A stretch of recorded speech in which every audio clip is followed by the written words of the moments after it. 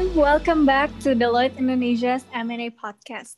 My name is Nadia, and for this second episode, I'm accompanied by one of our M&A TS partners at Deloitte Indonesia, Ibu Tenli Wijaya, that will share her experience at Deloitte. Hi, Ibu Tenli, and welcome to the second episode of Deloitte Indonesia's M&A podcast. Hi, Nadia. Glad to be here, and thank you for having me. It's great. So how are you, Ibu Tenli? I'm feeling really well. Thank you so much. All right. So, before we start, do you mind telling me a little bit about yourself and also your career journey at Deloitte? Sure, no problem. I joined Deloitte right after I graduated from university. But before I joined in financial advisory, I actually joined the audit division first. I see. So I joined Deloitte in 1999, so far away, like 20 years ago. My career journey starts like in audit, and I think until around 6 years ago, I moved to financial advisory. I see. So you have a broad experience in both audit and financial advisory, right? Yeah, you can say that. Yeah.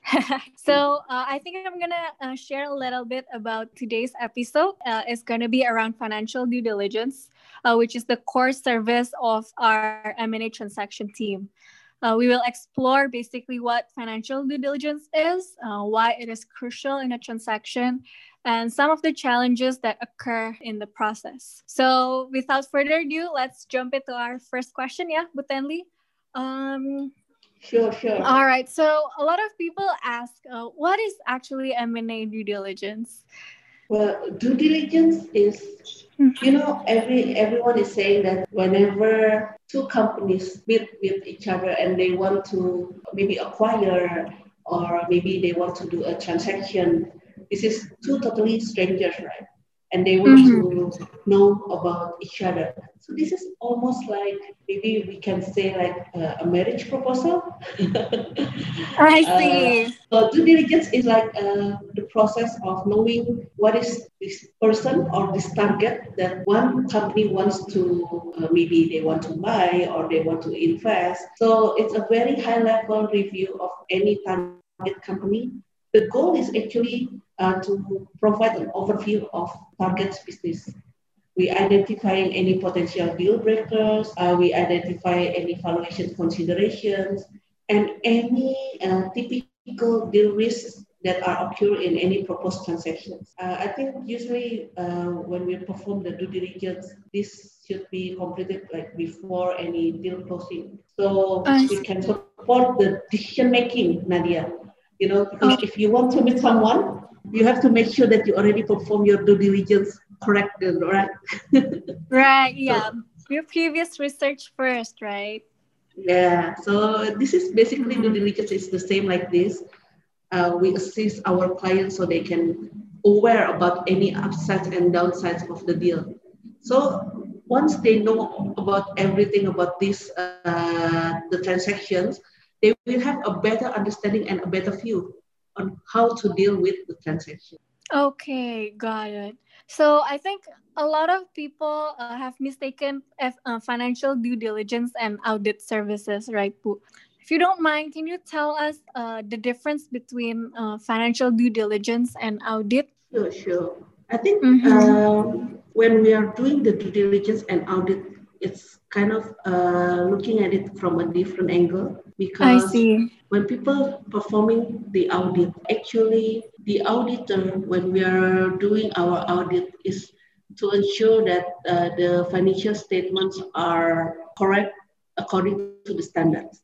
That's why the auditor is giving the opinion whether the financial statement is free of misstatement or not, right? But during the financial due diligence, the angle that we are looking at it more on the transaction side. So where financial audit is performed to provide reasonable assurance that the management have presented a true and fair view of the company's financial performance and proposition based on the accounting standards. But financial audit may not necessarily address any M&A issues or any transaction deal issues that may come across to the interest of our clients.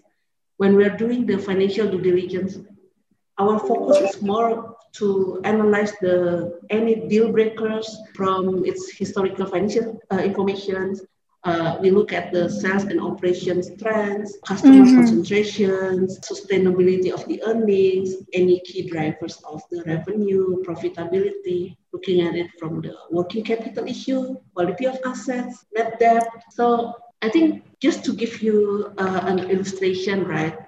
When we're doing the financial due diligence, we like taking a photo of a property from a various angle. Right. So, when you when you want to buy a property, then you look at it like this is the picture of the property from the front, back, inside. So that's basically what we do for the financial due diligence. I see. That's actually very insightful. I really like your analogy about, taking pictures. And so if I can wrap it up a little bit. So some of the key aspects that we really looked into in a financial due diligence is mostly about the deal breakers, right? In a transaction, what are the issues? And some of the information such as business model, its current financial position, historical performance, which is, I think it's really, really important. So during the due diligence process, do you mind telling us the process from the start till the end? How long does it usually take for a financial due diligence, and what are the deliverables? I think for due diligence, right, usually if the target is already, they already prepare, because we are not the preparer for the analysis, right? The target needs to prepare the data first for us. Then we will do our analysis on those data.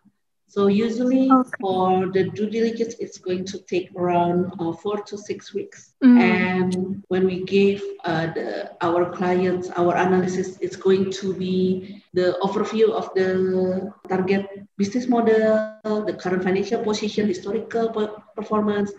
We're going to show them also any key findings, any red flag that we found. And our due diligence is also, you were mentioning before that basically what we do is we assist our clients in doing and also assessing the deal breaker, right, Nat? Yes. But one other thing that's also important is we have our client so they can assessing more on the factor that might affect it on the valuations of the target company. I see. So those are the things that we give in our report.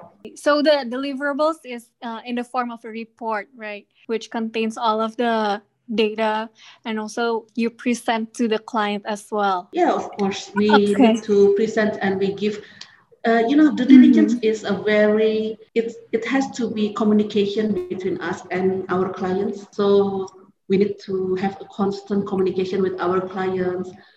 We have like a weekly meeting with our clients to give the progress updates. So everything will be in line with what is their expectations. Right? I see. That is very cool. So, based on your experience, Butenli, what do you think are the main challenges when you are performing financial due diligence? Some of the challenge I think that I found is the quality of data, its availability of the data, or the reliability of the information provided. Oh, another challenge also, I think it's going to be always when we need to perform various analysis, and there's going to be a tight deadline for this, right?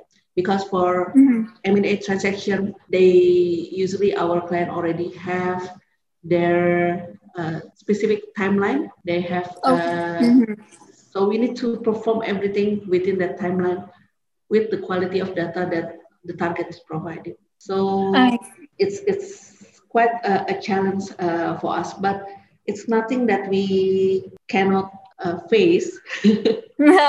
Yes. And I think the other thing is also about the different methodologies that we put for between different industries and companies' life cycle. Oh, okay. Because if we are going to perform a due diligence for a financial, let's say a banking, and and insurance, it's going to be a different approach that we need to perform because those are two different, even though they are under the financial service industry, but the main risk for this is going to be different. Basically, there's no one size fits all in due diligence. Well, it's very interesting because I think if we are working in this M&A transaction team, we will be exposed to a lot of different industries with different timelines per project, right? So it's going to be a lot of exposures and learning curve for us. So Ibu Tenli, during the beginning of the episode,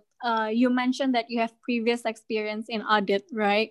And you also talked about the difference between audit services and financial due diligence. My question is, how does your previous experience in audit have helped you in performing financial due diligence? I think it helped me a lot because audit gives you the foundations. Any transactions are based on the financial performance, right? So when you have the basis of the audit knowledge, then you will know about how the transactions are being booked and being recorded in the target company. So it will help you definitely. It will help you a lot in doing and performing the analysis of the target company. I see. Wow. So people who have previous experience in audit will, the experience will help them also in financial due diligence, right? Definitely. So I think, Bu Tenli, that marks the end of our discussion. I'd like to thank you for your time, your answer, and thank you for sharing your experience in performing due diligence. And also for our dearest podcast listeners, I hope that our discussion can provide you a little bit of interesting things that we do here in Deloitte Indonesia. And see you in the next episode.